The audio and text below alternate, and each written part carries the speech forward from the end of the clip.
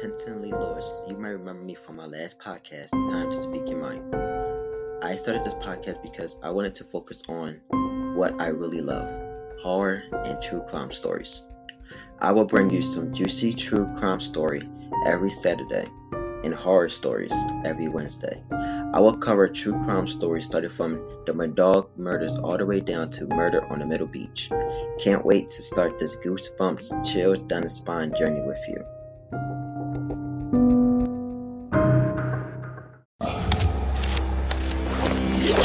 Dr. Sleep. The military base doesn't exist, not officially. It's a rusted-out corpse of abandoned hardwire, a veritable graveyard of fallen soldiers and crumbling structures. Hidden 12 miles deep in the jungles of South America, there's no reason anybody should be here. None. So why did I find a woman half dead on the ground? It's a question I want answered. She's sitting across from me. Her eyes are downcast, her blouse is torn, and her copper cheeks are flecked with spots of red. I don't know if the blood belongs to her or somebody else, but I figure by the end of this, I'll have a pretty good idea. "Tourist?" I ask. She gives me a hard stare. It's quiet, unyielding. She's not certain who I am, and judging by the look in her eyes, she's running a series of probabilities. It's the black suit that does it. Always. People see the suit, they see the briefcase, and their imagination spins into overdrive. I try another question. "Did you come alone?" She shakes her head. Her mouth is a thin line, defiant and uneasy. The legs of her chair squeal as she rocks back and forth, giving motion to her anxiety. She's considering the possibility that this is her last day on Earth, her last hour. If I'm being honest, it might be. "How many were with you?" "Lots," she says quickly. "They're still around. They know where I am, know where we are right now, and—" "I doubt that." Her voice stumbles. "If anybody was with you, then chances are they're already dead. Jobs like this, they're usually bloodbaths, massacres. They're not the sort of places you expect to find survivors, much less unarmed ones." She swallows. "Who are you?" "A friend." "Some friend? I don't know the first thing about you." Funny. I was about to say the same thing. I reach into my briefcase and pull out my clipboard, centering it on my lap. On it are questions. They're the sort of questions whose answers are typically written in blood. "How about you and I get to know each other?" "If you think I'm going to just tell you who I am..." "I don't care who you are. I care about what you're doing here, miles deep in the jungle, sitting in a military base that doesn't exist." I press my pen to the clipboard. "How about you fill me in?" The woman's eyes narrow. Her slender hands ball into tight fists. If I had to guess, she's not used to feeling this vulnerable, this powerless. "And if I leave?" she says, standing up. "What then? Are you going to cuff me to a pipe?" I smile. "Why bother?" The corner of her mouth twitches. "You're not going to leave," I tell her. "You wouldn't dare." For a moment, my eyes dance with hers, and in their fire I see something, some buried ember of fear. It's unmistakable. "You know better than I do what's out there," I say. "So go ahead.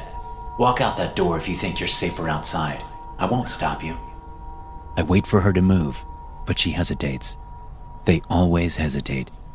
"Maybe you're right," I say. "Maybe I'm not a friend, but I'm the closest thing you'll find to one for miles. So if I were you, I'd quit worrying about me. I'd start worrying about what it is I'm doing here." "Meaning?" I wave my hand toward the broken window. Outside are rusted Humvees, a crumbling barracks. Outside is a road so overgrown that tiny trees are sprouting from cracks in the concrete, while clutches of moss do their best to hide old rifle rounds. It means that places like this aren't left to rot without a good reason. Soldiers are trained to fight. They aren't trained to flee into the jungle, leaving their equipment and assets behind. I gesture broadly. Look around. This base was evacuated in a hurry, and that begs the question, why? More importantly, why did I find you in the middle of it? Her eyes dart outside. Her pupils are dilated in a cocktail of adrenaline and anxiety. If I tell you, then you've got to tell me something first. Tell you what? Who are you? She says, voice trembling. I want to know what's really going on here. The truth. I've been lied to enough today. Have you? I study her. The truth of my work isn't something people want to hear about. Not really. They might think they do. They might think they're ready to open Pandora's box, to see the dark underbelly of reality, but it's rarely the case. Still, the woman strikes me as stubborn. If pulling back the veil can get her talking, then maybe it's worth the existential crisis. I slip a hand inside my jacket, pull out my badge, and toss it to her. She catches it, just barely. There you go, I say. Everything you need to know about me, right down to my height and birthday.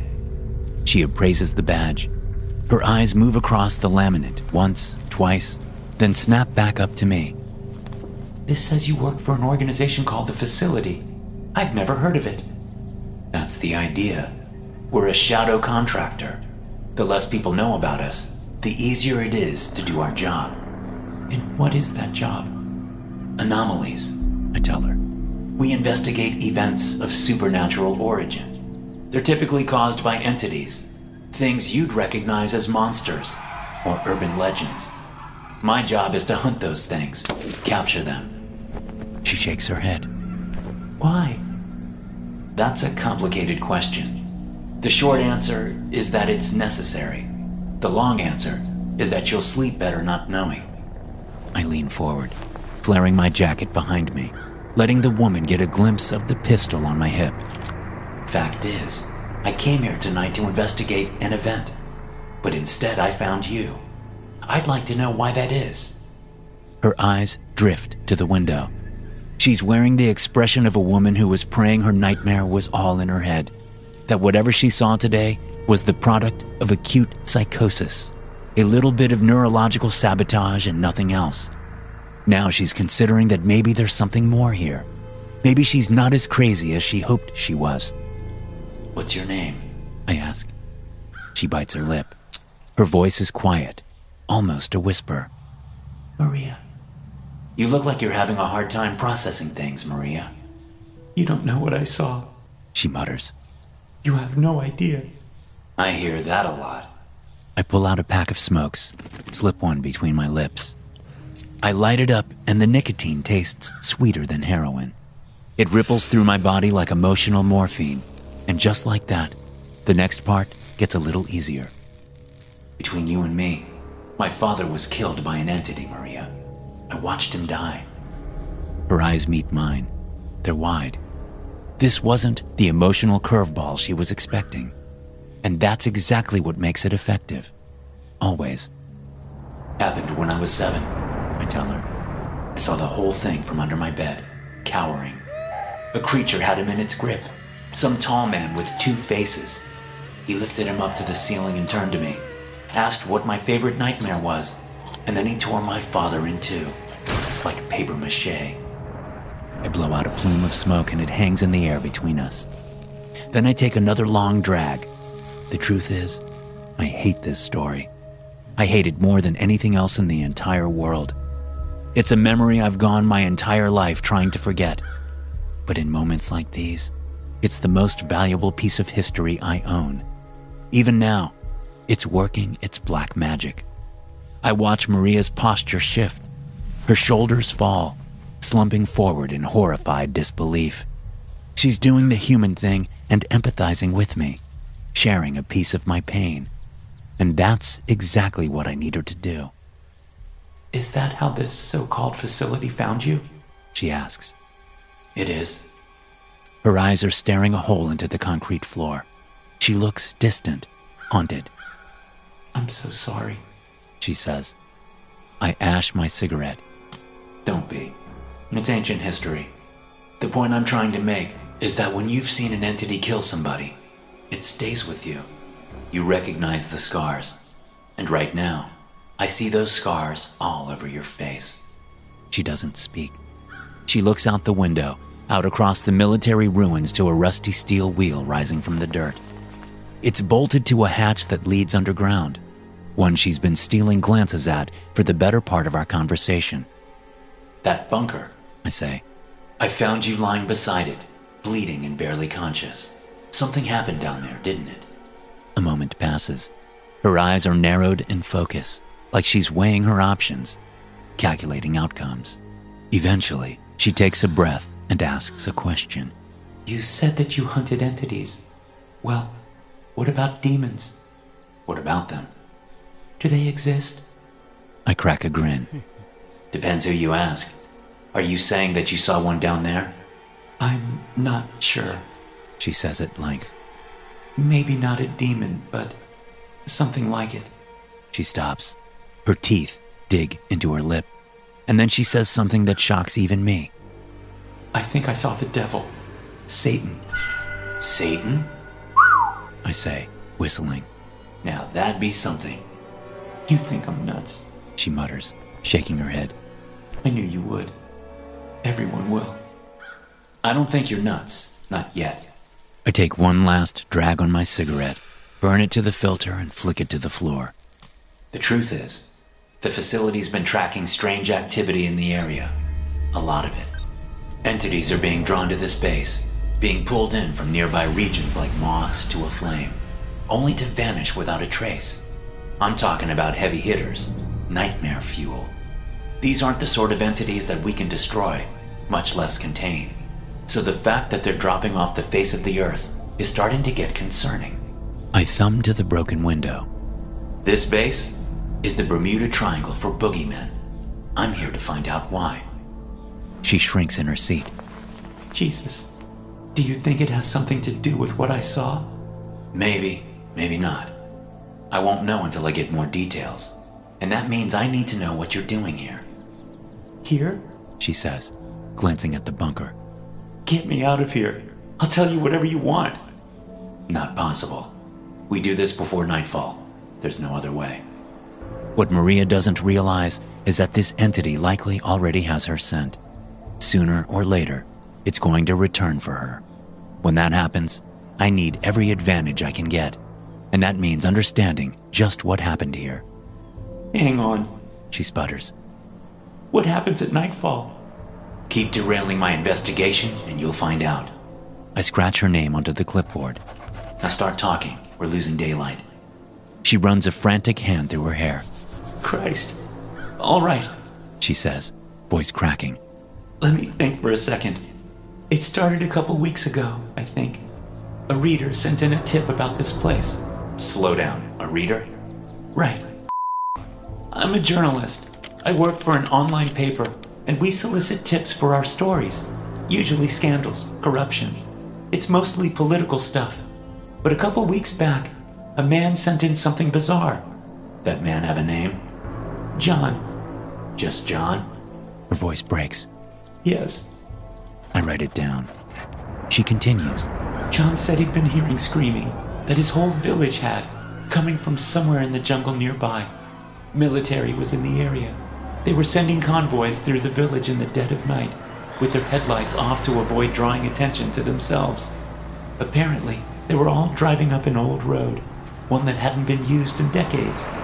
John knew the road. He knew it led to an old military base, one that used to conduct illegal experiments. I lean back.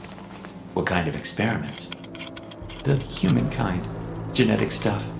DNA splicing, mutating, you name it. Seems weird John would know that. He used to work there, she explains. A long time ago, during the Cold War. I frown.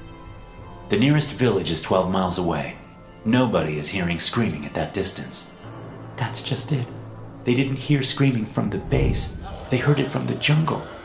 John said it sounded just like it used to when he worked there. Guttural, animalistic.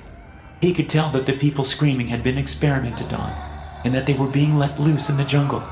Let loose? Yeah. I guess they'd send out test subjects, then release other experiments, more advanced ones, to hunt them down. What for? To test their capabilities? Partly, she says darkly. But mostly for food. I chew on the tip of my pen. Cannibal humans, genetic testing, a massive military cover-up. Sounds like Pulitzer Prize material. She folds her arm and gives me a scathing look. Is that sarcasm? Not at all. Give me John's age. Not sure, She says. 70 maybe? He was in good shape. Fit, but he looked rough. Rough? I just mean he looked like he'd been through the ringer. Had a hard life. His skin was leather, and he was missing half of his teeth. His hair was a tangled mess. I'm pretty sure I saw lice moving in his beard. She pauses. And his eyes. His eyes were unnerving. Describe them. Well, they were pale. Paler than the moon. And every so often they'd sort of pulse, almost bulge out of their sockets. I hate to say it, but he looked freaky. And John brought you here, to this base? She nods. And where's John now? He's Maria's eyes drift to the bunker. dead. Down there. I follow her gaze, and the steel hatch is turning crimson in the setting sun. My stomach twists. What I don't tell Maria is that entities are most active after nightfall. If I don't solve this mystery soon, then the answer is likely going to come find us, and I'm not sure I like our chances of survival. That hatch, I say. I'm guessing that's how you and John entered the bunker. Yes. Describe the interior. Maria takes a second. She furrows her eyebrows, as though thinking back. It was narrow, She says slowly. like a tall cylinder. I remember standing at the top of the hatch and looking down into a dark pit that stretched forever. John got on the ladder and told me to follow. He said it'd be a bit of a descent, but once we were down there, he was certain we'd find the evidence we'd need to blow the conspiracy wide open. What state was the bunker in? I ask. John implied operations had resumed, but did it appear that way? No, She says.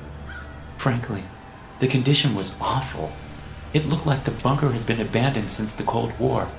Moss crept up the walls and the ladder rattled with every step we took. The place was a death trap. Every time I put my foot down, I half expected the ladder to snap. Odd. One would think John would clue in after seeing the state of the bunker, that it wasn't fit for operation. Then again, John strikes me as a man not altogether there. He might have been mentally ill, out of his mind. Based on Maria's description of him, the pale eyes, chilling demeanor, I can't help but wonder if John wasn't so much an employee of the program as he was a test subject. Maria continues. About 50 feet down the ladder, we started to see catwalks. Dozens of them. They extended off the ladder in every direction, leading to various entrances along the interior. She trails off, as if collecting her thoughts. When she speaks again, her voice is hoarse, quiet. The entrances were welded shut. All of them. It's like they were trying to keep something trapped inside. Like they didn't want it getting out. All of the entrances? I ask. No, She says, tugging nervously at her sleeve. not all of them. One was different. We found it at the bottom of the ladder, half submerged in rainwater. The flooding only came up to our knees, so we were able to wade through easily enough, but Her fingers dance across her jeans. They pick at the fabric. But what? it was torn open. She breathes. The entrance, I mean. It was warped outward, like something had clawed its way out of the bunker, pulled it apart like a tin can.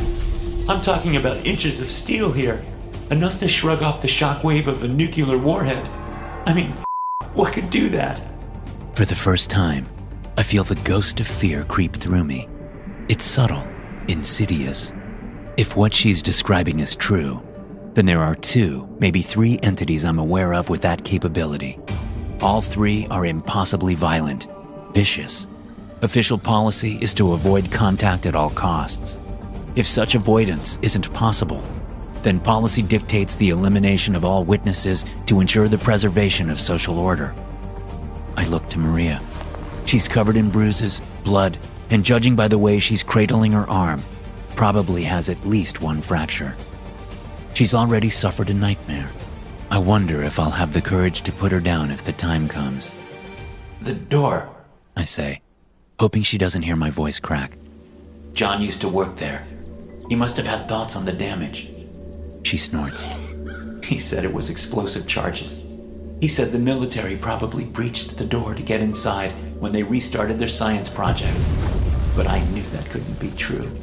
First of all, the door was warped outward, not inward. More than that, there wasn't a shred of explosive damage in the area. I'm assuming these were observations you shared. Of course. John didn't care, though. Just changed the subject. Asked me if I had any skeletons in my closet. Asked me if I'd ever hurt people, or considered it, and... What?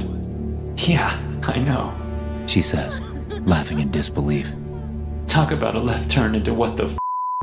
I shrugged it off. I mean, I knew John had demons in his past.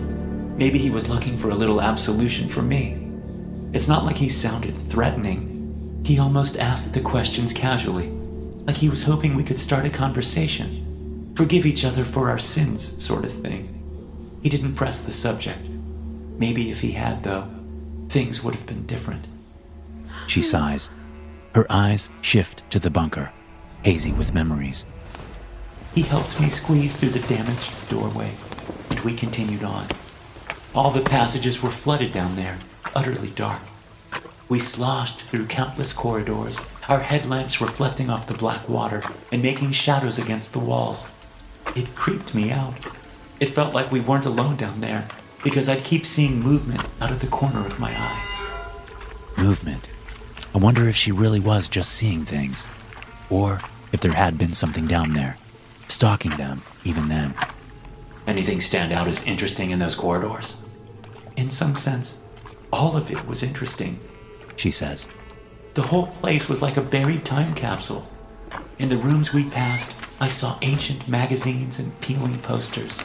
I saw little relics from the 70s or earlier, some floating in the water, others sitting on dusty tables and countertops. Even keepsakes, little lockets, wedding rings. Even the desks were full of soggy documents, classified ones.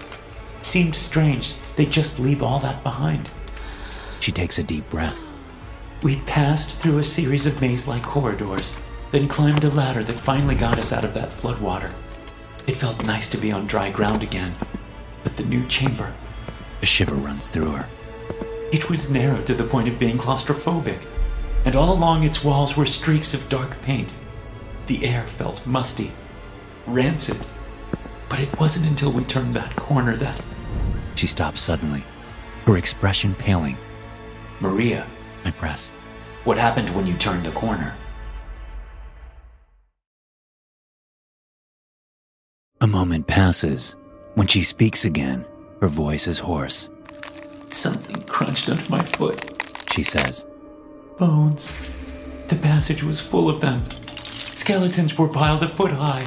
It looked like they died scrambling over each other, like they were trying to reach the ladder and escape something. That's when I realized the streaks along the walls weren't paint. They were blood, old and brown. My heart thrums. Could this be evidence of John's so-called experiments? Did the bones appear to be mutated at all? Maria nods, slowly. Yes, some more than others. One skull could have belonged to a man, but its jaw was elongated, like a horse's. A single, twisted horn curved out of its forehead. Another was flat, square. It looked like somebody had rolled a person's head under a tractor, but it had dozens of eye sockets, multiple mouths. She brings a hand to her mouth and gags. She looks like she might be sick, and I can't blame her. I'm beginning to feel a little lightheaded myself, though for another reason. Outside, we're losing light. Night is approaching fast, and I'm worried it might be bringing something that I'm not ready to deal with. Something violent, deadly. What was John's reaction to the bones? I ask, swallowing my dread. His reaction? She mutters. Jesus. Well, he picked one up, another skull. This one looked like it could have belonged to a woman, maybe. But where the mouth should have been was something else entirely. Mandibles, like a wasp or an ant. Whatever it was, it got John excited. His eyes did that creepy thing where they bulged from his sockets. And down there in the dark, I swear they even glowed. He held up the skull, just inches from my face, and asked me how it made me feel. I could hardly focus on his words. His breath smelled like rot, decay. He pressed me against the wall, but I shoved him off. He came back at me, and I took a swing at him. Caught him across the jaw because I wasn't taking any chances down there. That dazed him. He stumbled and spat out some blood. An altercation. A new, unexpected wrinkle to her story that isn't giving me any solutions to save our lives. Still, John is a curious individual. He was right about the experiments. If he's dead, then I wonder what role he played in all of this. How did John react to you hitting him? He got weird, She says, shaking her head. like bizarre. He started mumbling nonsense, then shouting that I was being cruel, evil, like these monsters all over the ground. He cried. He whimpered that he was hurt, and that he brought me here as a favor, but now I was betraying him. Maria pauses, as if she's trying to make sense of her own story. It was so strange. The way he was shouting didn't sound angry, but almost performative. He kept calling me a monster, like he was trying to get somebody's attention. And did he? Her mouth falls open as if to say no, before a sudden realization flickers across her eyes. Yes! She breathes. Oh God! I didn't notice at the time, but yes! Right after the shouting, we heard a clanging sound. It echoed through the passage. Whatever it was, it sounded distant, far off, like it was coming from the entrance to the bunker, from that long ladder. How did you react? I didn't know what to do. I mean, hell, I don't think I believed it was really happening. We were miles deep in a jungle, in a military base that by all accounts didn't exist. Who the hell could be coming down the ladder? And John's reaction? He grabbed my hand and swore. He said the military must have figured out we were there, that they were coming to capture us, or kill us, or turn us into one of their newest abominations. Who the knows? He told me he knew a place where we could hide. We fled down passages that twisted and turned like a labyrinth. I followed his lead. At that point, I had no idea where we were, no idea how to find my way back. He was my lifeline, my only shot. But the entire time we ran, I heard something rumbling in the dark. Something human? Do humans howl? Goosebumps trace my skin. No, they certainly don't. Maria, I say. this is important. What did the howl sound like? A wolf or maybe a hyena? This could be my chance to identify this thing, to figure out what it is we're up against and save our lives. But she shakes her head. She shakes her head and I hate her for it. No, She tells me. it didn't sound like anything alive. It sounded artificial, electronic.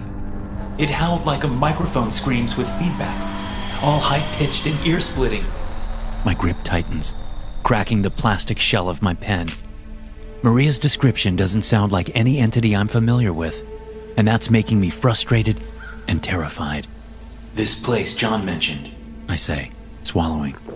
the place he said you'd be safe. Where was that? The color in her face washes away. A wide room, shaped like a pentagon. All along the wall were slots, gun turrets. They were abandoned, rusted out like everything else there. But it was the words written all across the walls that made my blood go cold. Her voice trails off. She tries to finish her thought, but it comes out as a sob. She drops her face into her hands, and the tears come out like a torrent, messy and loud. I give her a moment to let it out, to collect herself. But the truth is, I'm not sure it's a moment we can afford. Outside, the sun is missing. It's gone. The last scraps of daylight are making crooked shadows out of the tree line, spilling them across the base like decrepit fingers, reaching toward us like hungry phantoms. My eyes find my clipboard. I scan it. I review the details I've recorded in search of some clue, some revelation that might get us out of this alive. But my writing is a mess. It's uneven. It occurs to me that my hand has been shaking, that even now my palm is slick with sweat. I'm sorry. Maria sniffles, wiping her nose on her sleeve. I'm sorry. It's okay. It isn't. You said there were words on the wall. What did they say? Sector 5. She says, taking a shuddering breath. Sector 5. Feeding trough. And the room, oh God, there were corpses everywhere. They were scorched, burned.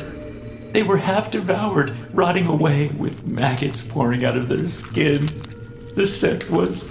Nothing in the world smelled more terrible, more revolting. Corpses, I say, heart pounding. Like the ones you saw before? Genetic experiments? You said something earlier. Something about missing monsters. Disappearing entities. I lean forward. What about it? Her eyes get wide.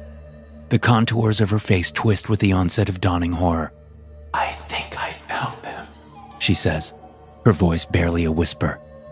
I think I found all of them down there. My jaw clenches. It's my turn to go pale with shock. Suddenly, the puzzle pieces begin to connect in my mind. They're building a picture that I'm not sure I want to see, but it's a picture that's becoming difficult to deny. Why? I press. What makes you so sure they weren't just test subjects like the others?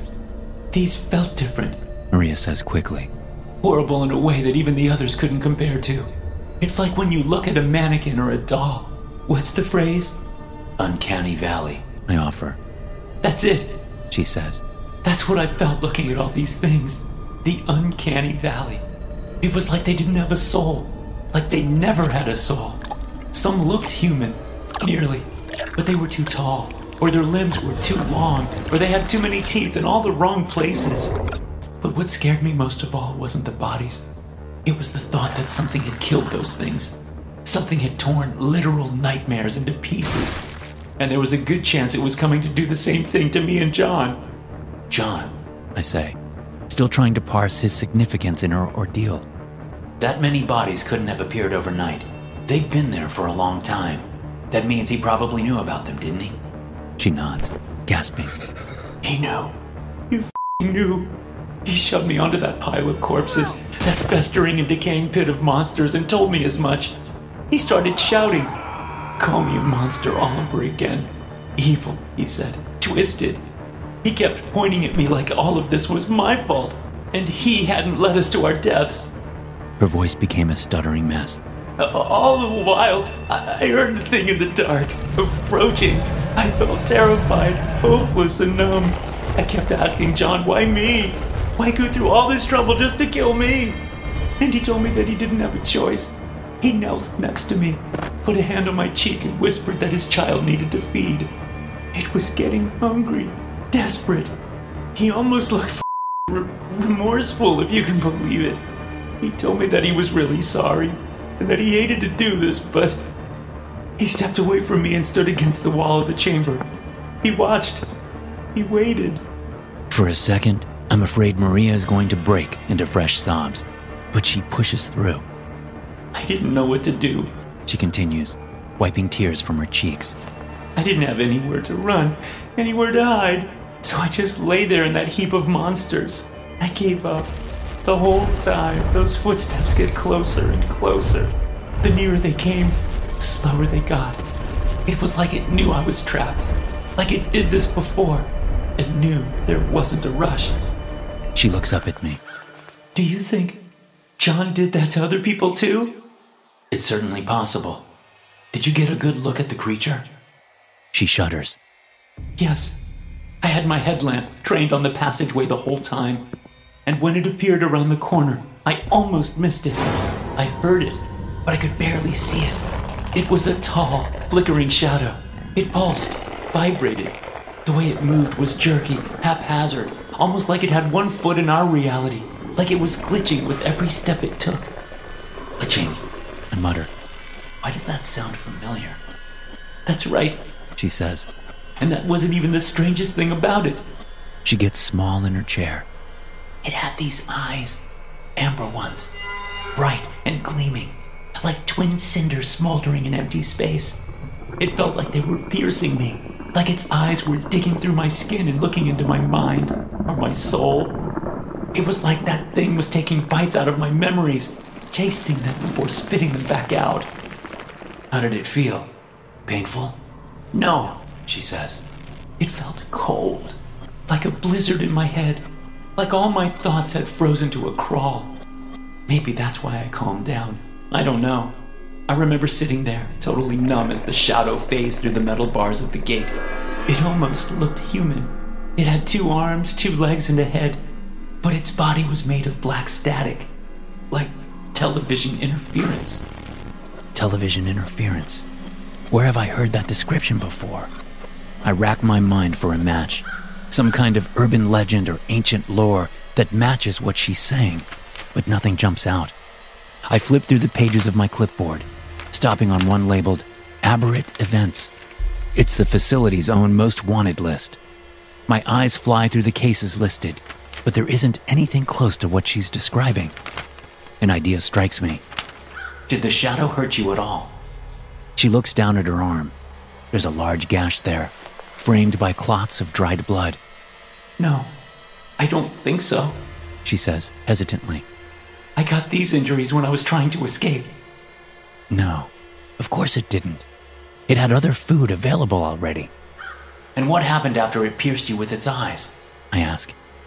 It walked past me, she says. It walked through that mulch of corpses and headed straight for John.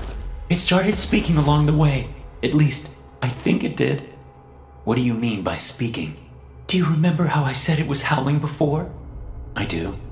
Well, this time it was hissing, like a live wire or static electricity.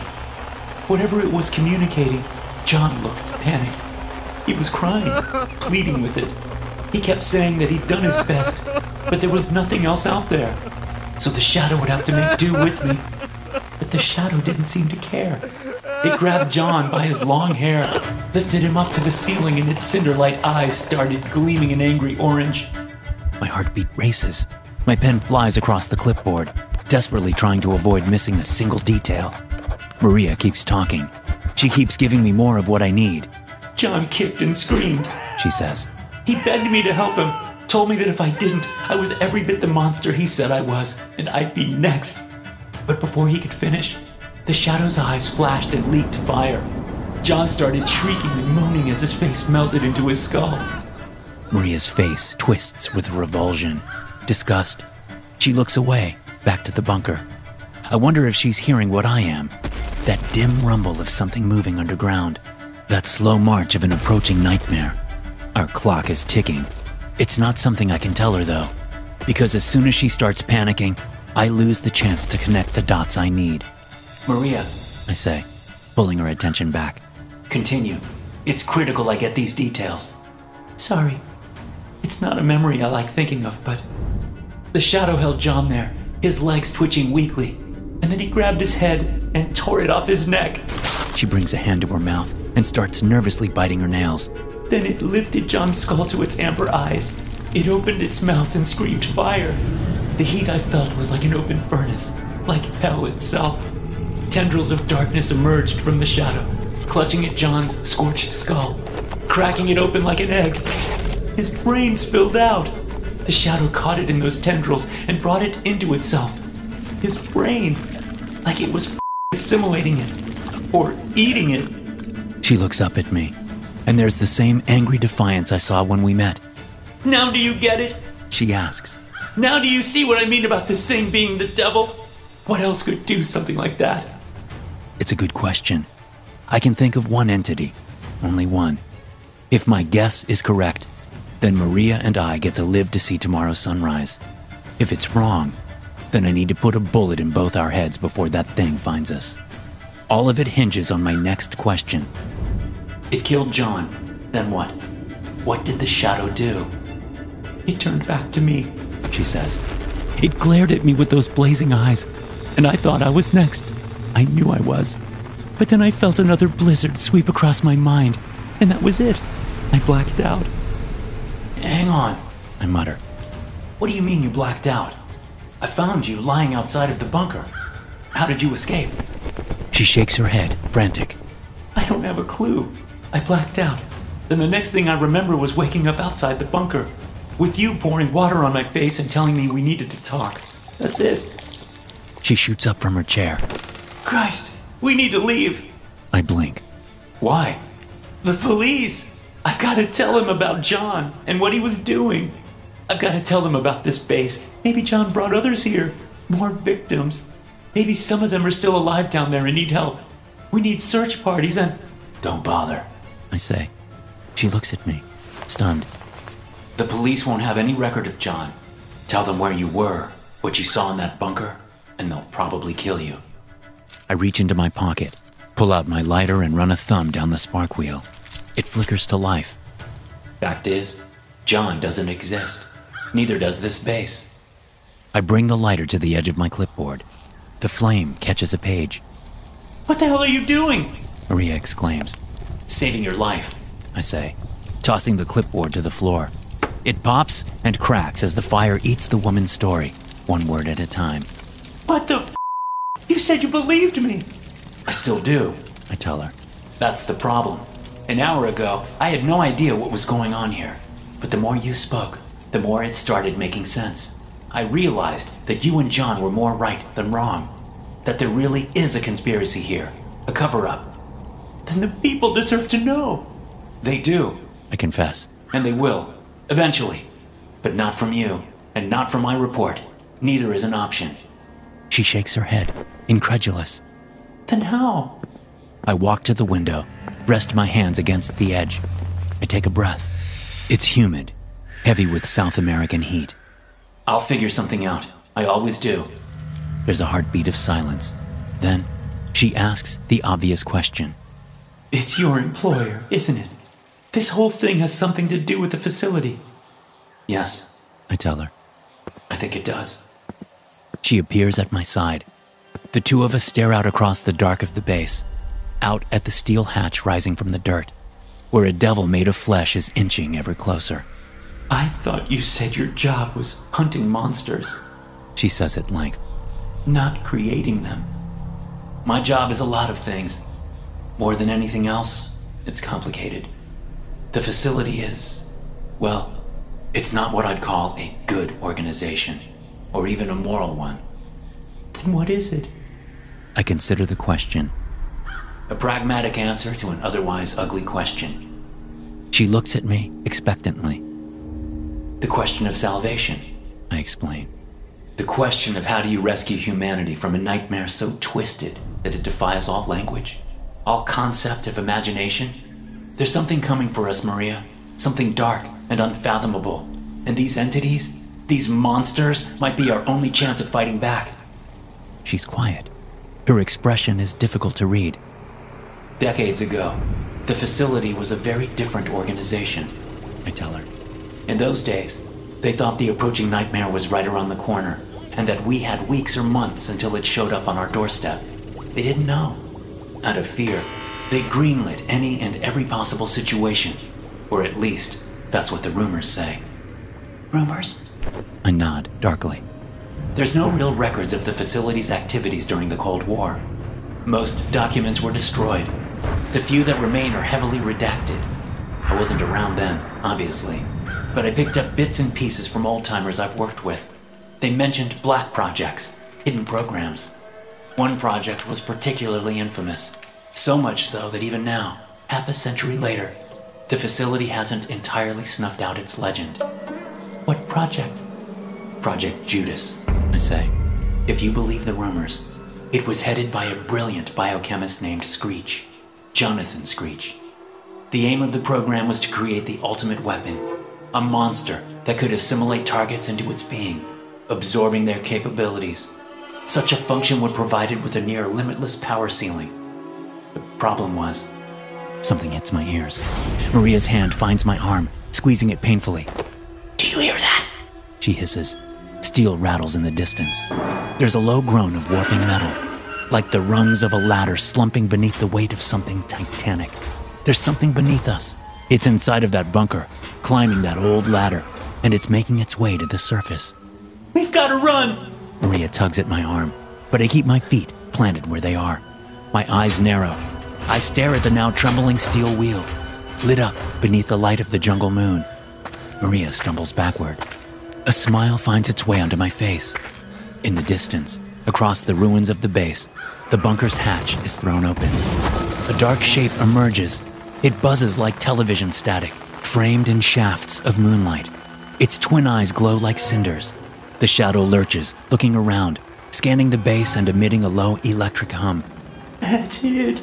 Maria whimpers. Oh God, that's it. The creature sees us. It sees me. It takes a shambling step forward, and dust and dirt flies into the air beneath its weight. Its eyes smolder, growing and growing until they become a blaze of fire. Maria is on the ground. She's hiding beneath the windowsill, reefing on the fabric of my pants and pleading with me to run, but I hardly notice she's there. This shadow, this monster, is why I've come here tonight. Now, we finish things. A wave of Arctic air passes through my mind. It's just as she described. My heart slams as I feel this shadow rifle through my thoughts, chewing on my memories. I close my eyes. I breathe deep, inviting it in. Go ahead, have your fill. And then with one final shiver, the cold in my skull fades. The shadow retreats. It pulls back from my mind, and when I open my eyes, I see it gazing back at me. The fire in its eyes dims to that cinder glow. It tilts its head skyward. 6 black wings burst from its back in a shower of static. What's happening? Maria asks frantically, still on the ground beneath the window. How are you going to kill it? I'm not, I tell her. The shadow belts out one last, distorted howl before launching itself into the air like a streak of night. 3 flaps of its wings, and it's gone. Vanished into the sky, lost amongst the clouds. Maria rises to her feet. Her eyes are wide. She's shaking. Her entire body is shaking with a tidal wave of horror. Oh no, she mutters, gazing at the sky. It's gone. So many are going to die. Yes, I tell her. I hope so. She turns to me, angry and stunned. You told me your job was stopping those things, hunting them. What's the deal? Why'd you just let it fly off? Because I never finished my story. You've got to be kidding me! Project Judas had a directive, I explain. A very specific one. Its purpose was to assimilate hostile entities, to annihilate monsters and boogeymen, and ensure the survival of our species. Simply put, it was never made to hurt humans. After everything you've told me, I'm not convinced it can. She crosses her arms, looking at me like I've lost my mind. Were you even listening to what I said? I found a graveyard down there. It burned John's skull to a crisp, cracked it open, and ate his brains. I don't care what it was designed for. I watched it kill a human right in front of me. I'm not certain you did. I lift up my briefcase, paying my now ashen clipboard one final farewell glance. From everything you described, I question whether John was a man at all by the time he took you down to that bunker. If he really was Jonathan Screech, and I think the evidence points to yes, then it said he conducted more than a few experiments on himself along the way. The glowing eyes? I've never met a human with a set of those. But fact is, John brought you here to kill you. John told you that he needed to feed you to his child, that he didn't have a choice. My thoughts to turn all the strange disappearances that led me here. The missing entities, the absentee urban legends. He was feeding Judas a steady supply of horrors, just enough to keep it from entering hibernation, right up until the moment he ran out. That's why he pulled you down there. He thought you'd be an easy mark, that maybe with a little creative twisting of the narrative, he could convince Judas that you were close enough to food. Remember how he kept calling you a monster? Unfortunately for John, he misunderstood his own creation. Project Judas wasn't designed to harm human beings. It went against its core directive. So in that moment, when John offered you as a sacrifice, a flip switched in Judas that made it realize John had crossed the threshold and become a monster himself. She's quiet as we walk out the door. You think he really was that Jonathan Screech guy? I shrug. Maybe. I doubt there are dental records to double check. But based on what you've said tonight, it wouldn't surprise me if Screech couldn't let his project die. A creature like Judas. The facility probably didn't have the means of terminating it, so they buried it instead, sealed it behind blast doors a kilometer beneath the earth. Then they erased all records of this base ever existing. My SUV is gleaming black, impossible to miss against the ruinous backdrop of ancient Humvees. I crack the passenger door. Need a ride? She smiles. It's the first time I've seen her smile all night, and I can't help but smile back. Thank you, She says. for not killing me. Don't mention it. She clambers into the seat, and just as I'm about to close the door, she stops me. Wait, She says quickly. I forgot earlier, but John mentioned another entrance, one used for freight. That's probably how he got back into the bunker after they sealed it up. He seemed to know everything about that place. Yeah, I tell her. I figure he must have. I close the door and circle to the driver's side. So what do we do now? She asks as I hop in. About that thing? Project Judas? Nothing, I say, plugging the key into the ignition and giving it a twist. The engine rumbles to life. As far as I'm concerned, that creature isn't a monster, and that means it's not my problem. The vehicle rattles as we pull out of the base and onto the jungle road. Maria twists in her seat. She looks back through the rear window as her worst memory falls further and further behind us. If it isn't a monster, then what is it? She asks. Words drift around my head. Definitions. I'm trying to figure out how to explain what it is that she and I saw. What it is that more people will see in the coming weeks. I'm trying to think of a way to tell Maria that whatever that thing was, she doesn't need to be afraid of it. None of us do. I open my mouth to reply, but I'm interrupted by a microphone howl. It's distant, far away. I crane my head and look up through the scatter of vines passing above us, and then I see it, a dark speck on the horizon. It's little more than a dot against the moon-streaked clouds, but I know that if it were closer, I'd see a creature with 6 wings. I'd see a shadow with cinder-light eyes, a body of black static. I'd see a guardian angel, one with plenty of work to do. Thanks for watching. Be sure to subscribe and smash that like button to get notified every time I upload a new video. You can also check out some more of my animated horror stories right here. Dr. Nicely. There is something clawing at my back, and I feel it every night. I don't know what it is, but I have not slept in over 72 hours. It started on Saturday as a dull ache. I thought that I had hurt myself somehow. I don't remember taking a tumble, but I must have at some point. I even considered other factors, such as a rogue spring in my mattress. It would not be out of the realm of possibility, since I have had the same mattress since college. They're expensive to replace, you know? But I got up in the middle of the night, and I flipped it over hoping that would help. I threw my sheets down on top because I was too lazy to replace them, and I figured I would get to it in the morning. Well, morning came, and the pain was even worse. I could not get out of bed. It radiated down to my legs and made my knees quiver. Whenever I rolled onto my side, the pain sent another jab into my hips like the tip of a knife, plunging into the tender meat and grinding down to the bone. Again, I am not sure what I did to deserve this. It hurts like nothing I have ever felt. I ground my teeth and tried to force myself to sit up, but I could barely do that. Every time I tried to rise, it was like every vertebrae in my spine was being compressed and grinding against one another. I could almost hear the calcium squealing over the crackling cartilage, and then, of course, there was more pain. I fell back to my pillow with hot tears in my eyes. My hands shook as I did my best to curl inward enough to pull my limp legs back up onto the side of the bed. There was no one that I could call. I do not have family nearby or any friends who could make a quick trip to usher me to the hospital. I live a good 30 minutes outside of town, and it's about 40 to the nearest hospital. For anyone, that's a hefty round trip.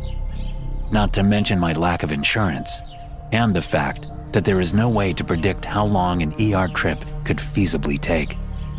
I thought about taking a hot bath to soothe my aches, but I knew that even if I could get down and crawl my way to the bathroom, I would probably not get back up again. The pain was so much that I could not even sleep it off. Eventually, I had to make myself crawl across the bed. Never in my life has the journey from one end of a full-size mattress to the other felt so long.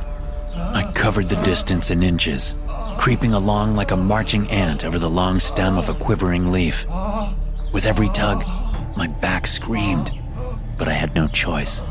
My arms did the lion's share of the work, getting me across. And when I finally reached the side that was closer to the door, I could have collapsed in exhaustion. Sweat broke out on my brow, streaming down the sides of my face as I pushed myself up into a seated position. I shredded every breath through my teeth. A glob of snot dangled from the cavity of my nose and smeared over my upper lip as the concentrated effort of staying upright expelled every fluid possible from my body. I was finally able to set my foot down on the other side, and it was like stepping on hot coals. I ground my teeth until my jaw hurt, and then I set the other foot down. Once both heels were on the ground, the pain was not quite as bad. It still pulsed like the heartbeat of a living creature inside the small of my back. It was as if something was nestled there, trying to pry its way free. I grabbed the dresser in front of me and finally managed to straighten, with more snot and sweat pouring from me like my whole head was a sponge being squeezed empty over a sink. My stomach roiled with nausea, but I finally stood up straight. I spent half a second swaying on my feet, one hand out to catch the dresser in case I went tumbling. As soon as I was upright, everything that I had been holding in for however many hours I had been bedridden went straight to my bladder. There was a new pain signal, although it was one that I recognized. I shuffled one foot in front of the other, heading for the bathroom with all other thoughts fleeting from my head. The world tipped a little. My vision was gray at the very edges, but I kept going. My legs kept screaming at me. My knees were hot and swollen and stiff, but I could not stop. I set eyes on the porcelain bowl, but I did not have a chance to even try and sit down. Everything came gushing out at once. Hot, dark piss that soaked through the front of my bedpants and trickled down my leg. When I looked in the mirror, I saw that it was the color of rust. New panic gripped my lungs and made it almost impossible to breathe. Am I bleeding? I shoved my pants down my hips and let them fall to the floor, dragging my boxers with them. The inside of my thighs were streaked with watery pink rivulets of shame and horror. I leaned over to grab some toilet paper, forgetting, in my panic, that I was nearly incapacitated. The pain stabbed me again in the side, and I cried out, even though no one could hear me. The pitiful sound just ripped its way out of my throat, and I crumbled. I think I hit my head on the toilet. It made a sound like a walnut being split. The world went from gray to black, and I don't know how long I was like that. When I woke up, there was more blood. It stuck to the side of my face and adhered my cheek and temple to the bathroom tile. A groan rattled its way up my throat as I peeled my head back. The congealed blood made a sucking sound like a feeding parasite being ripped away from my skin. I touched my cheek to brush off some of the flakes. I felt my head for the wound, but in the mass of matted curls, I could not find it. At that point, I wanted a shower more than ever, even though I knew for sure that a shower was impossible. I needed to call someone. I didn't even know what time it was. My phone was plugged into its charger on the other side of the bed, the one that I had crawled away from, thinking that I could accomplish something. I just wanted to be back in that old, worn spot underneath a pile of blankets. I did not care if I ever moved again. I just wanted some relief. Maybe the rogue spring would pierce through the padding, stab me in the pancreas, and kill me.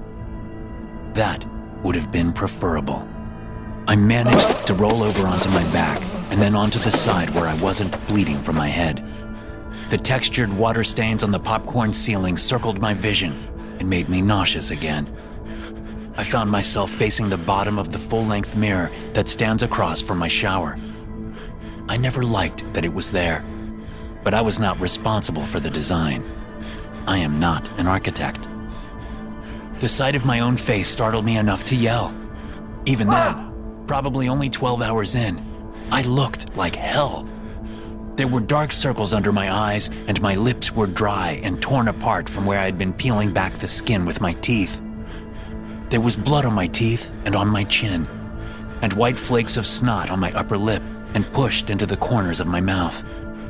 My nose looked red and dry, and all my blonde curls were the color of groundwater and absolutely caked with blood.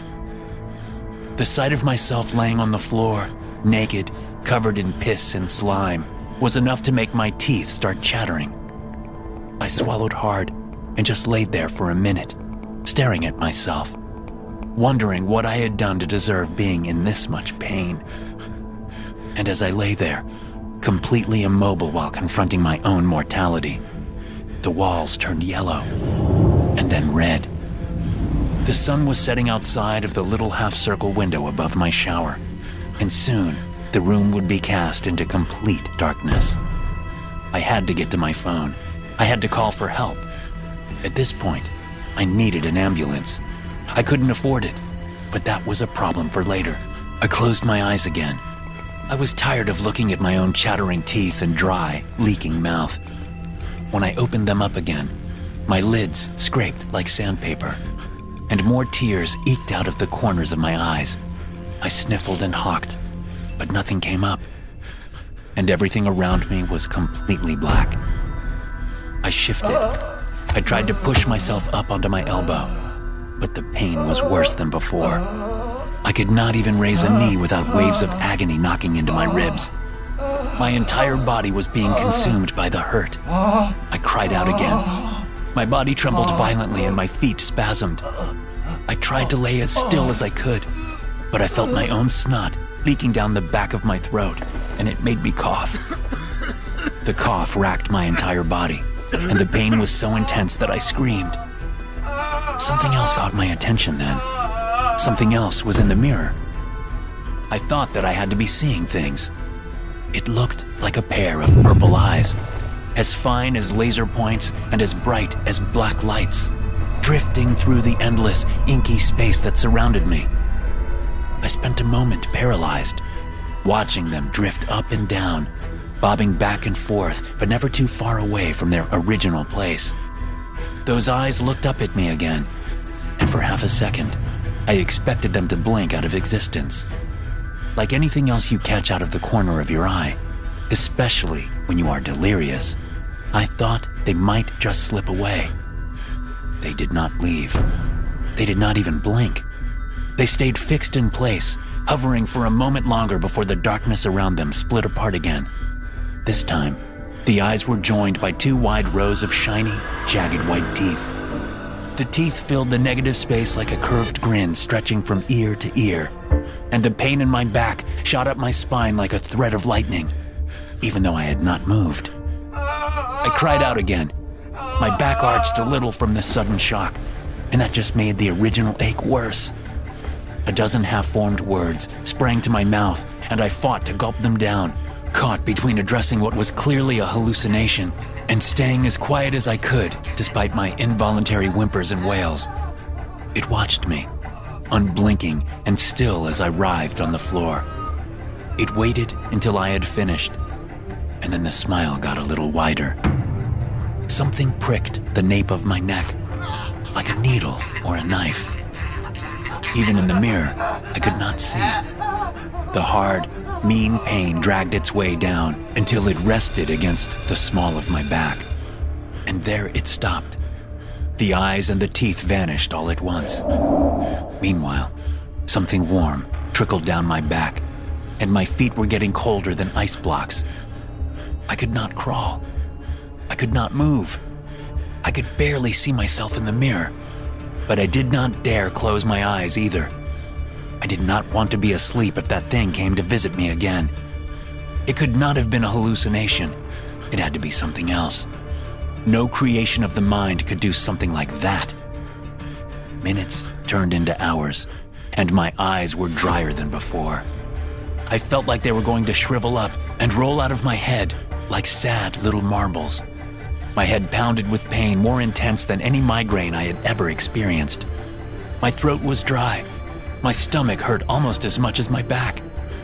I could not remember the last time I had swallowed anything that wasn't my own fear. Dawn eventually came, a warm spread of gold that heated up the bathroom tile. At first, I was grateful for the heat, but then I began to sweat again.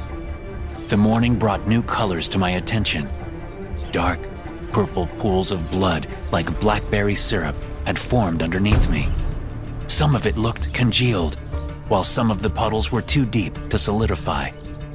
My skin was blue, webs of gray veins wrapping like a noose around my throat and crawling over my face and skull like rot.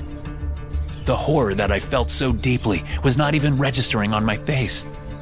I could only keep staring at my own reflection, wasting away in pain. Urine and the copper smell of blood made a potent bouquet. It was all I could smell, alongside waste, which, if I had shit myself at that point, I would not be surprised, but I had not felt it either. Sunset came again. It was dark red, the color of death. It filled the bathroom and I watched it sink lower and lower in the mirror's reflection. Every time I blinked, my eyes felt like they were going to pop out. Even that motion was coming slower and slower. I could not tell if the pain was getting better, or if I had simply finally found some relief due to the fact that I had not moved. My neck and head still hurt, but when the darkness fell, at least I could no longer see my own mottled, distorted face. Darkness was there for a while, an unwelcome visitor making itself comfortable, before the eyes returned. They hovered behind me again, too bright to look at directly, and that evil smile followed. I don't really know how to describe it, except that it made me feel cold. It scratched at my back again. It felt like claws this time. There was a burning pain along the incision line that had been made the night before, and a finger as hard and cold as lead prodded it. My flesh parted with a wet, sucking sound, and the pain went in waves up and down my back. I wondered when I would become numb to it, when the all-consuming, constant agony would become so completely normal that it barely fazed me at all. Of course, there had been just enough relief that the pain felt fresh. I whimpered again. I could not have uttered a forsaken word if I tried. Another finger joined the first, and then a whole hand. It was as if my back was being ripped apart, and all I could do was lie there and endure it. My vision fuzzed. I hoped that I would pass out. I whimpered again, trying to push out more of a cry, but it all just came out weak and simpering in my dry, feeble throat. My tongue was beyond useless. It was like having a mouth full of cotton. And whenever I parted my lips, the only thing that came out was dirty brown fluid like runoff. It drained from the corner of my mouth like sewage being pumped out of a hole in the ground. The color coming out of my nose looked more like pus, yellow and infected. The purple light coming from the creature's eyes made it glow. My whole body jerked. I watched the teeth part with a tongue redder than a cherry and longer than a python slithered out. Something wet and flabby dropped onto its center and then got sucked back into the gaping mouth that had formed in the void. I could do nothing more than watch in fascination as it continued. Its gnashing teeth, salivating with all the juices I could not produce, splattered bloody drool onto my naked side. Long strips of my skin peeled up from around my shoulders and ribs before vanishing behind those teeth like knives. And the strange thing was, I could not feel that. I could see it. I could hear it. But the pain was buried. It could have been hours or minutes. Time was lost on the bathroom floor. At one point, I caught sight of what looked like dark, clawed fingers skittering over my ribs. They were gone in a flash. I whimpered again. The sound came up like a burp and puffed out my cheeks. It made my lower back ache, but it still did not exit my mouth. At this point, I do not think that I have blinked in over 6 hours. The sun is setting outside my window and I am waiting for the darkness. There are more colors this time. My purple face, mottled black in some places, while other spots are pale like spackle dotted across my temples and chin. I looked like a bruised, molding plum. My eyes are yellow, and they've got brown spots buried in the corners. They are rimmed in red and look ready to fall out. I cannot move them up or down anymore, so I have a limited view of the rest of my body. I imagine it is all a similar color. I can still smell shit and piss and blood, even though I don't remember the last time I was able to take a deep breath. There is only watching and waiting. The blood underneath me has dried, and I feel like I am glued down to the tile. Like if I tried to roll over, it would rip off my skin, or what is left of it. There was a knock on my door earlier. I don't know who it was, and I tried to scream for help. Nothing came out, not even a moan. I didn't feel the sound, only my urgency, and the desire to push sound up my throat. I could not even manage a sharp exhale. My chest would not expand. If my muscles were not so weak, I would have choked on my own desperation. It all comes sliding out. Every fluid, every strangled cry, every last bit of hope. It's all in a puddle under my face and head, thick like sludge. It piles up like drizzling molasses. Sometimes I think I am dead, but I cannot be dead because I can still feel pain. It radiates up and down my back, throbbing and deep, too deep to massage out, too deep for medication to touch. And when I see the creature again tonight, I know that I will feel it scratching again. Its claws will dig out more pieces of me, and there is nothing I can do to stop it. I wonder if its movements are calculated, or if it is simply a slow eater. I can only hope that it is not overly intelligent, and that my suffering is just an unfortunate byproduct, rather than a malicious infliction. All I want is for it to tug the wrong organ, the right organ, and rip it out through my back, take my spine with it, wrapped in a cluster of frayed, pulsing nerves. I really just want to sleep. Thanks for listening. If you enjoy these stories, be sure to subscribe to the podcast and check out some more of my episodes here. Dr. Nicely. Hurry up, get him inside. I'm trying, he's f***ing heavy. Why don't you help? Use your eyes. I'm holding this bitch up. Just hurry up before someone comes over here to take a piss or something. The voices filtered through the thick black cotton of unconsciousness, accompanied by the pain in my head where I'd been hit. Consciousness came slowly enough that I didn't open my eyes. I knew better in that moment than to signal my awareness of the situation. I felt my body being pulled by my legs, and I made sure to stay limp. From the location of each voice, I could tell that Brett was the one pulling me into the auto shop, while Hester was standing aside, watching and urging. I felt the surface under my back change from dirt to smooth concrete. The sound of shuffling feet followed me inside. It was Hester and the half-conscious woman he was with. The door closed and there was a click. Lights came on, faintly filtering through my eyelids. Let's get him strung up, Hester said. Put him under that lift. Now that I was on smooth concrete, the going was easier. Brett pulled me along the floor and then dropped to my legs. Then he kicked me in the ribs. It took all I could not to scream out. Once I heard Brett walk away, I let my head fall to the side. I opened my eyes and I nearly screamed at what I saw. There was a vehicle lift next to the one I was lying under. The lift was all the way up. Under normal circumstances, this would give enough room for the mechanic to stand under the vehicle and work on it. But there was no vehicle on the lift. There was a dead woman. She was naked, strung up with chains wrapped around the lift arms and worked around her chest. Her breasts had been cut off, and her stomach sliced open. Her intestines snaked down to a plastic kiddie pool underneath her. Although I couldn't see into the pool from my angle on the floor, I knew it contained her blood and various organs. I thought about the possibility that they'd done something similar to my sister. And then I thought about what they would do to me if I didn't find a way out of here. But I had no idea what I would do, what I could do. There were two of them, and one of them had a gun. I had nothing, but I had to think of something, and quickly. I was still half asleep when I opened the door and stepped into the hallway. The door to my sister's room was open, which was not a good sign. Leaning against the door jamb, I took a deep breath and listened. She was gone. She'd probably left soon after I passed out last night. Turning around, I moved back into my room at the back end of the trailer. It was cold inside. I didn't have enough money to pay for a propane tank refill, so there was no heat. But I didn't go back into my room for a sweater to pull over my t-shirt and ratty pajama bottoms. A bottle of whiskey with about 2 fingers left in the bottom sat on my nightstand.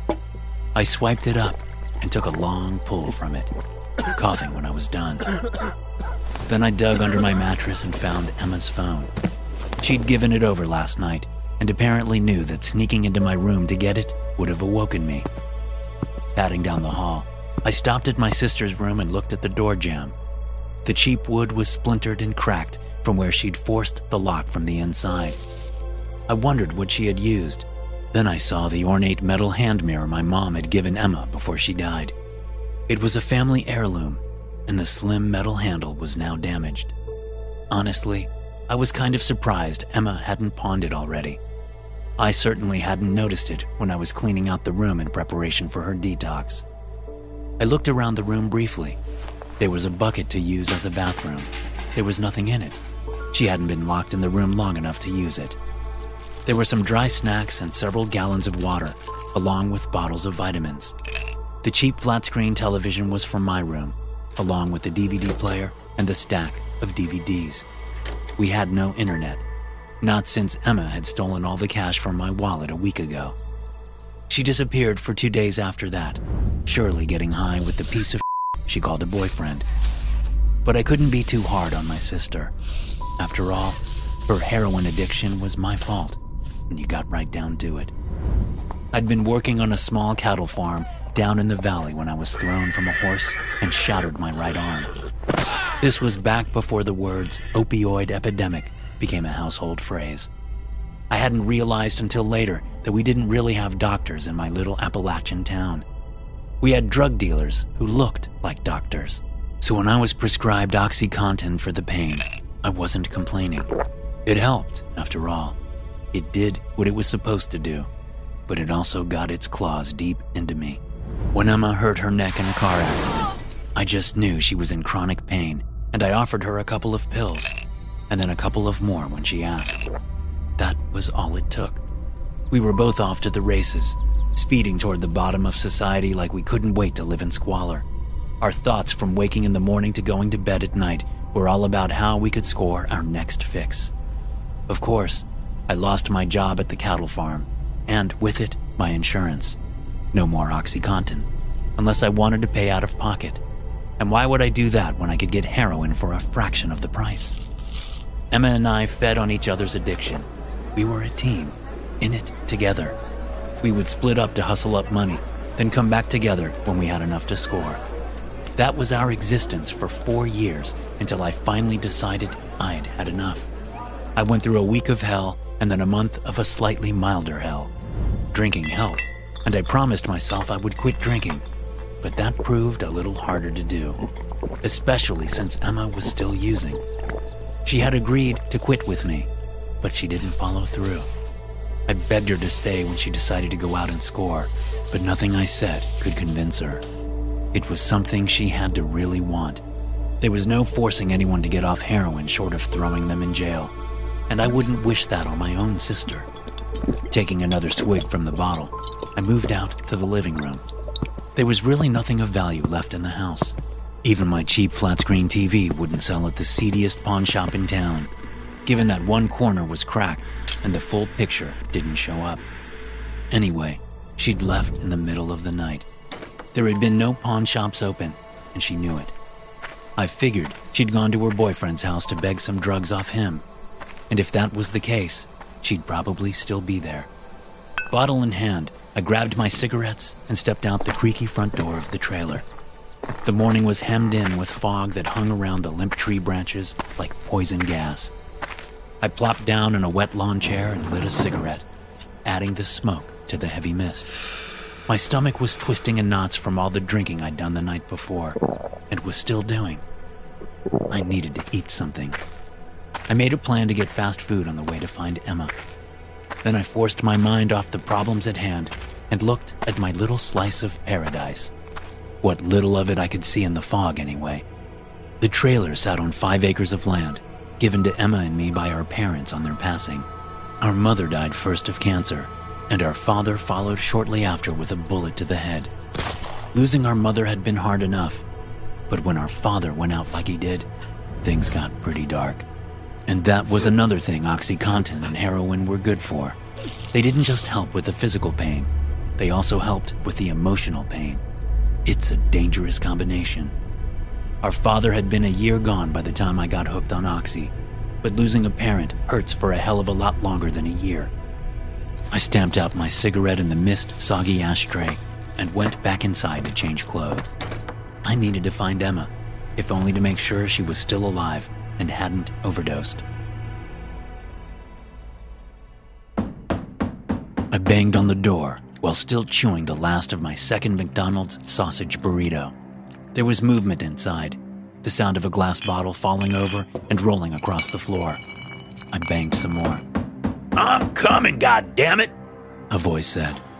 A wiry black man named Rodney opened the door, bleary-eyed and grumpy. The f*** do you want, Rick? I shoved past him and stepped into the house, ignoring his objections. I was much bigger than him, and he knew not to mess with me. Brett was another story altogether. "Where's Emma?" I asked. She ain't here, man, Rodney said, following behind me. And keep it down. Brett's sleeping. You seen her? I asked, looking into the living room. A couple of Brett's regular hangers-on were passed out on the ratty couches and recliners. Drug paraphernalia and alcohol bottles littered the coffee table. Emma? I shouted. Shh, Rodney said. Shut up, man. Emma, are you here? I started up the stairs as I heard a door open. Brett walked up to the head of the stairs, pistol in his hand. He was wearing only underwear, revealing a body swollen by too much junk food, booze, and drug use. If you had the money to spend on them, the heroin munchies could get you fat in no time. He pointed the gun at me, his broad and cruel face puffy with sleep. Where's my sister? I asked, not slowing or stopping. Not here, he said. Now off before I shoot you. I'd learned a long time ago that Brett was one of those guys who fed on weakness, so I didn't show my discomfort at having a pistol pointed at my face. Granted, the whiskey in my bloodstream helped, but I was uncomfortable. There was no telling what this drugged-up would do, and it was the first time in our combative relationship that he'd ever pointed a gun directly at me. That alone told me something was up. When I got to the top of the stairs and managed a closer look at his face, I stopped. There were scratch marks on his left temple and cheek. My sister do that? I asked. Get out of my house, he said. Where is she? I asked. What happened? Brett pressed his lips together, eyes going hard. I thought of some of the things he'd made my sister do for drugs. Stories she'd told me when she was at her lowest, when she really wanted to get clean. Unable to help myself, I slapped the gun out of the way with one hand and grabbed him by the neck with the other, slamming him back into the wall. I know my sister came here last night, I said, choking him, hardly able to control myself. I knew how close I was to losing my sister, and I couldn't bear the thought. Even if I knew logically it was my own fault for giving her the oxys to begin with, I had every reason to want to kill Brett. I'd never killed anyone in my life, had never even come close, but whiskey made me mean, and I had an awful feeling in my gut that something bad had happened to Emma. Tell me when you saw her. What happened? I let up on his neck, and Brett sucked in a breath. She was acting like a he said. We got in a fight. I refused to give her any dope. And then what? I asked. And then nothing. She left. Where did she go? How the do I know? He was lying. At least I thought he was. There was movement from below, and I looked down to see that several of the people from the living room were now standing next to Rodney at the bottom of the stairs. One guy with a shaved head had a switchblade out. Another guy appeared with a baseball bat. I yanked the gun out of Brett's hand, then stepped back, quickly transferring the weapon to my right hand. Don't move, I said, before going down the hall and glancing into each of the 3 bedrooms. I saw a couple of strung-out women, but no Emma. I moved back to the stairs and stopped at the top of them. Brett hadn't moved. He was rubbing his neck. After glaring at him briefly, I took a step down. That was when he spoke. Your sister's nasty, He said, barely above a whisper. I never met a bigger You should hear some of the things I made her do. I stepped over and whipped the barrel of the gun into his face, right where the scratches were. Only I did it hard as I could. The metal tore through the skin at his temple and continued down at an angle, smashing into his nose. He went down hard and immediately started screaming as blood poured out of the 2 separate gashes. The guys at the bottom of the stairs started up, but I pointed the gun at them. I didn't need to say anything. As I moved down the stairs, leading with the gun, Brett started screaming at me. You're dead! He shouted, voice cracking with pain and rage. You're dead, and so's your slut sister. I'm gonna cut your off and shut it in your goddamn mouth. I corralled all the others back into the living room and left the house backward through the front door. I didn't lower the weapon until I was in my truck and moving down the road. Once I could no longer see the house in my mirrors, I set the gun down on the bench seat beside me and gripped the wheel with both hands, knuckles going white. I punched the dash 3 times in quick succession as I yelled, cracking the sun-faded plastic. It was a stupid thing to do, maybe the stupidest. Brett was a proud man, and I knew I'd just made things worse for both myself and my sister. I didn't know if he would actually try to kill me, but I knew I'd crossed the line. There was no way he would let it go. No way. Now, finding Emma was even more important. I had to find her before he did. I quickly checked the other likely spots, of which there were few. The whole time, I was glancing over my shoulder, expecting to see Brett's car or Brett himself coming for me, but he didn't. Not yet. He was probably at the hospital, getting his face sewn up. After checking the spots, I made calls. No one admitted to seeing Emma the night before. Several hours of searching passed before I admitted to myself that I had to go to the one place I really didn't want to go. It was also the one place Emma promised me she would never go to score. It took me 30 minutes to drive out to the property, and I chain-smoked the whole way. The fog had lifted, but a dreary gray sky remained low over the land, diffusing the sun and making it seem like half-night.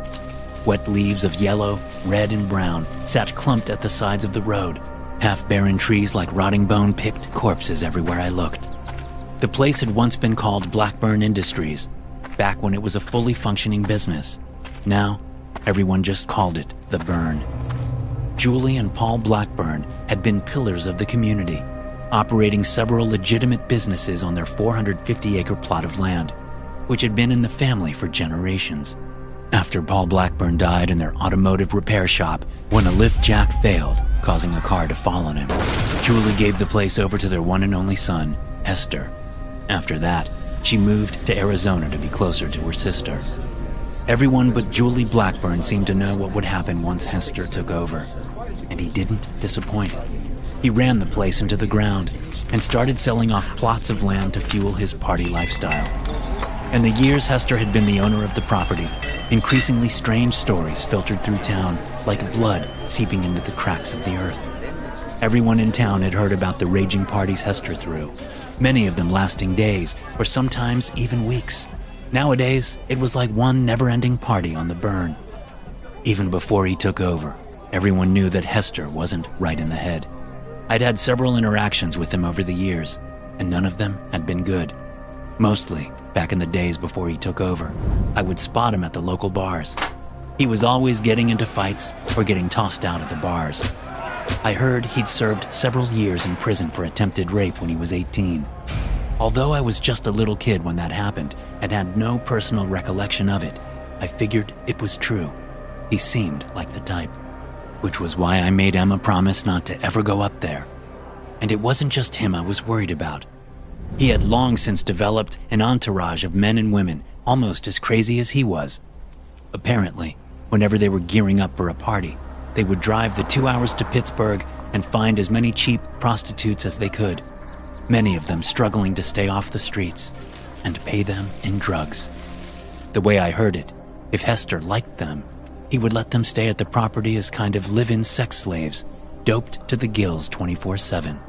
It didn't take a huge jump in logic to see that Emma was on the brink of that kind of life. So as I pulled up to the gate outside the burn, that bad feeling in my gut gave a hard twist. I hoped there was some other explanation, that Emma hadn't gone there in her desperation to get right, as junkies called it. But that feeling in my gut told me otherwise. Leaving the truck running, I stepped out and approached the wrought iron gate. Beyond it, up the dirt driveway, I could see the 2-story house and 2 large warehouses off to the side. There were vehicle parts littering the property, along with discarded barrels and random garbage. There was an electronic keypad to my left. I pressed the intercom button. Nothing happened for several moments, so I pressed it again. What? A man said through the speaker. I didn't recognize his voice. I'm looking for Emma Peterson, I said. My sister. Have you seen her? Nope. The man said. I waited for more, but that was it. Hello? I said. Nothing. I hit the button again. The same voice came back on. Off. Swallowing my anger, I took a moment to compose my voice. I had to be smart about this. If you don't mind, I'd just like to come and look around for her. She may have come to party last night. I just want to get her and leave. Is your sister an adult? I hesitated. Listen, I just want to find... I'm sure she's a f***ing adult, because we don't let no kids in here. And if she's an adult, and if she's here through her own free will. Now, if you don't f*** off, I'll be forced to make you leave. My composure broke, and I rushed up to the gate, grabbing the metal bars, trying to pull them open. They wouldn't budge, but I kept trying, my anger getting the better of me. The crack of a gunshot froze me. I looked down, half expecting to see blood pouring out of a bullet hole in my chest. But I was unharmed. Looking up through the gate, I could see a man on the front steps of the house. He had the rifle pointing at the sky, but he brought it down and pointed it at me, lining his eye up behind the scope. I backed away from the gate and got into my truck, then reversed away from the property. As I went, I looked down at the pistol on the seat beside me. A seething anger sent hot blood coursing through me as I turned around and headed back to the trailer, hoping Emma would be there when I got back. She wasn't. I spent the afternoon calling anyone I thought might have seen Emma the previous night. Many of them I had already called that morning. None of them had any idea where Emma was. By the time the sun was down, I knew I had to get into the burn and look for her. This time, I didn't go to the front gate. I knew the area well, so I parked my truck on a little used dirt road near the back of the Blackburn property and climbed through the barbed wire fence. I walked through the woods and picked a spot to watch, waiting for the party to start. Around 8 o'clock, I watched as about 15 people made their way over from the house. Emma wasn't among them. Shortly after they went into the warehouse, I heard music start up from inside. 15 people wasn't enough. I had to wait and hope that more people would show up so I could blend in with the crowd. I sat in the cold and dark for an hour before I saw 3 sets of headlights come up the road and stop briefly at the gate before continuing on. 2 SUVs and a van pulled up in front of the house, out of my view. A few moments later, 19 people walked into the warehouse. Deciding now was the time, I moved down the hill into the back of the house. I wore my tan-colored ranch coat. The pistol I'd taken from Brett was inside the right front pocket. I got inside the house without issue because the back door was unlocked. The place was a pigsty. Fast food garbage, beer cans, and pizza boxes were everywhere. Dishes were piled up all around the sink. Rolling papers and meth pipes and syringes sat on every available table. I searched the place and found no one but a passed-out woman. I had to check to make sure she was breathing before moving on. No sign of Emma. I went out the same way I'd come and headed toward the warehouse. As I moved toward the door, I saw another vehicle coming up the driveway. Hanging back, I waited until the people, 6 of them, exited the SUV and headed toward the warehouse, carrying bottles of booze and cases of beer. I didn't recognize any of them, so I thought it was safe to join them as they went inside. None of them even acknowledged me beyond a casual glance.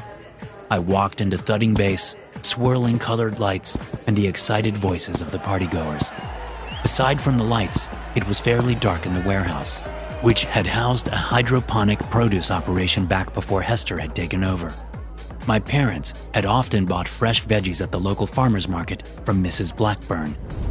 But all that equipment was gone now, likely sold off by Hester, leaving a large dance floor in the middle.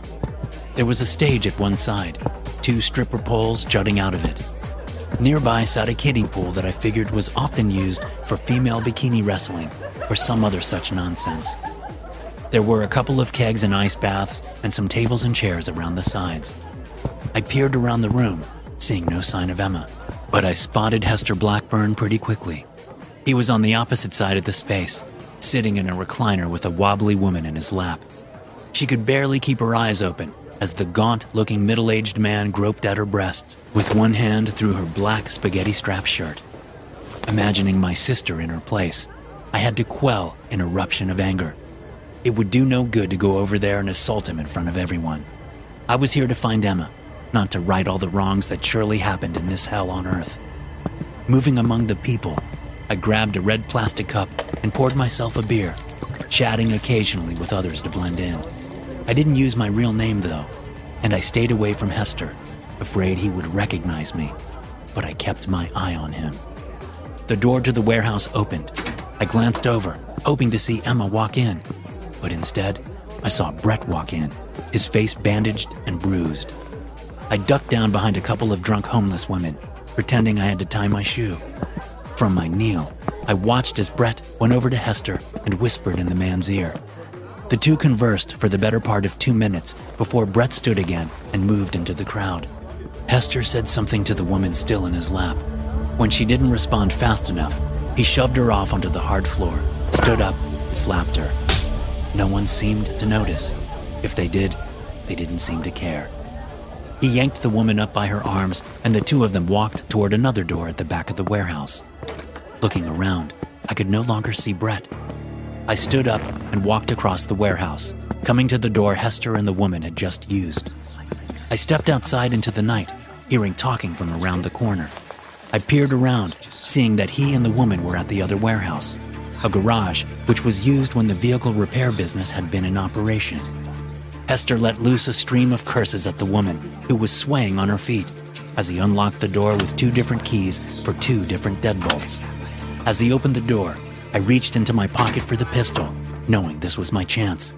But before I could even get the gun out of my pocket, I heard a noise behind me. Something struck the side of my head.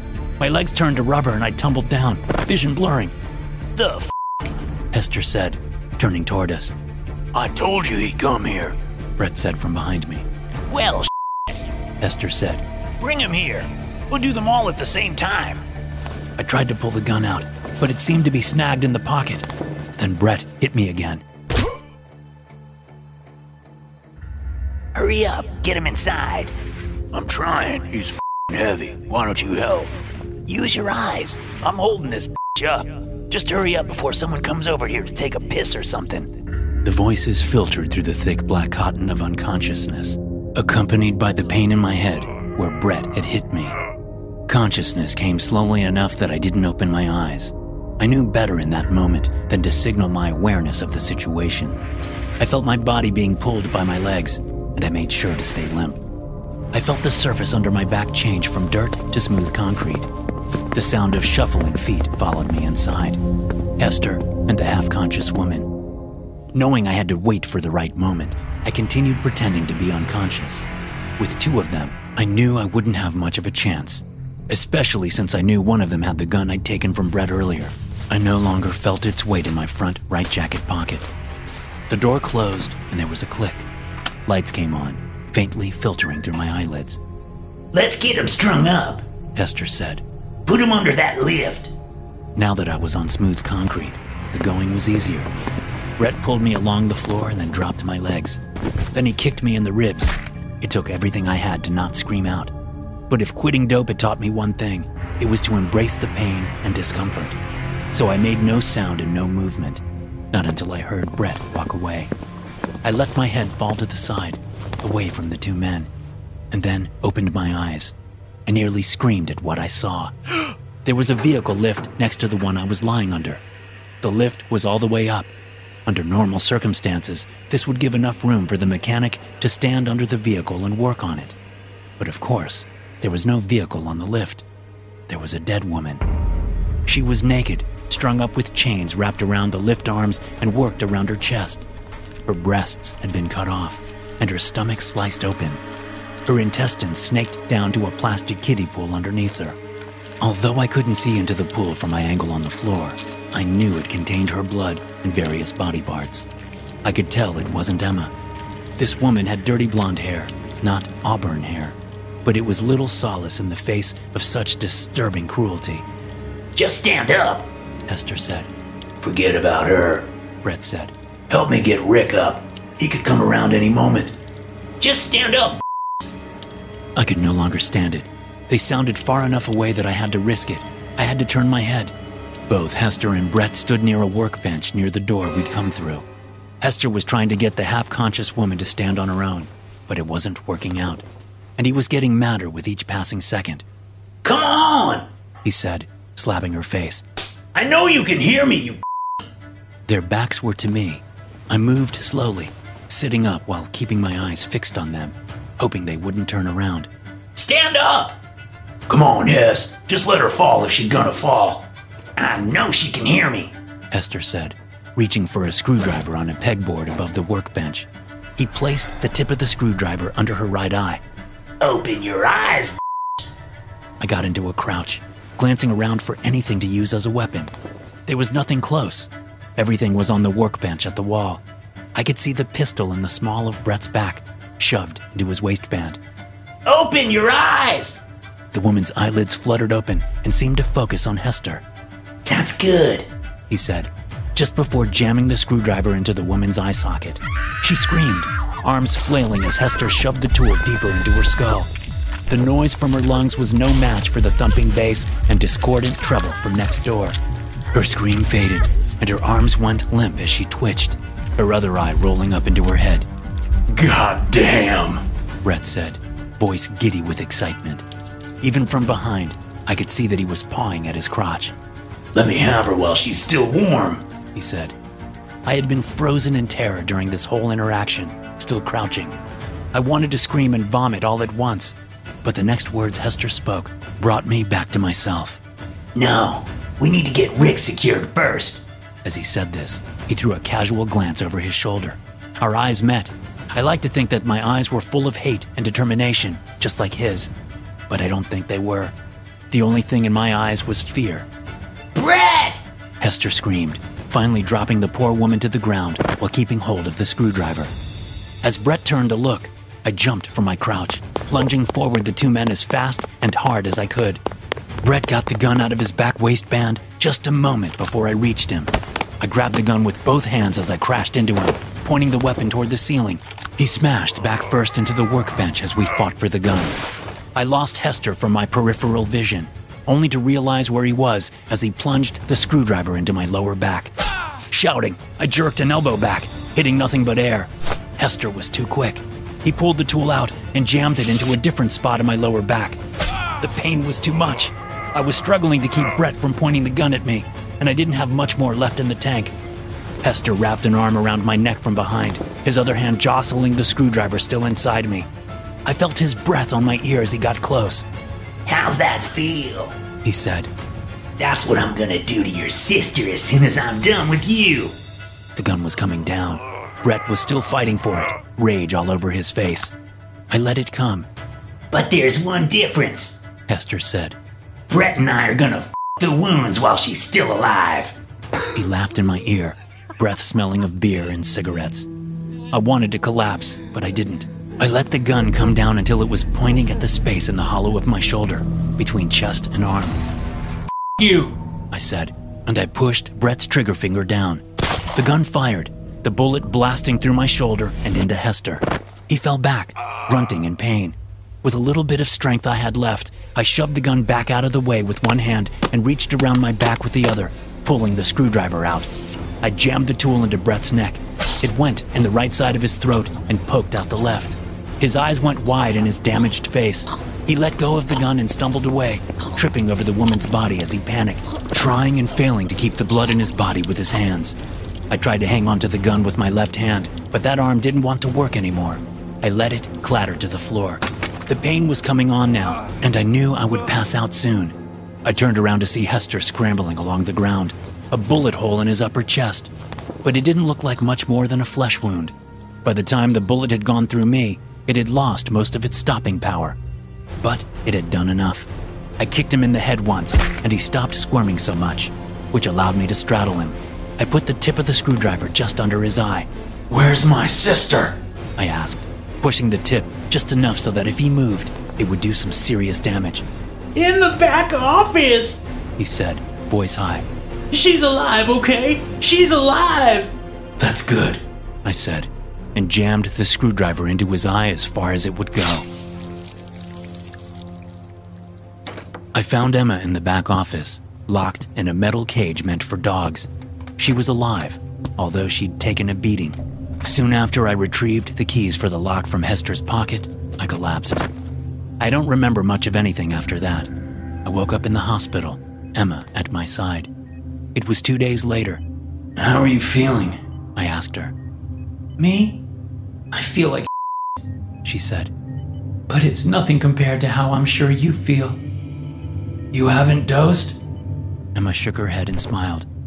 But you have. You're doped to the gills. I smiled back. It was true. I've quit once, I said. I can do it again. But I'm gonna need your help. Emma reached out and took my hand. You got it.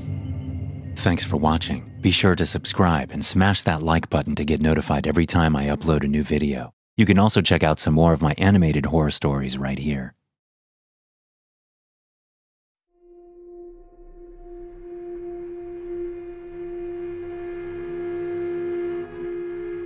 Can you see me? Hello? Can you find me? Can you find me? I'm here. Behind you, look. Behind you. I'm behind you. I am right behind you. Don't be scared. I just want to play a game with you.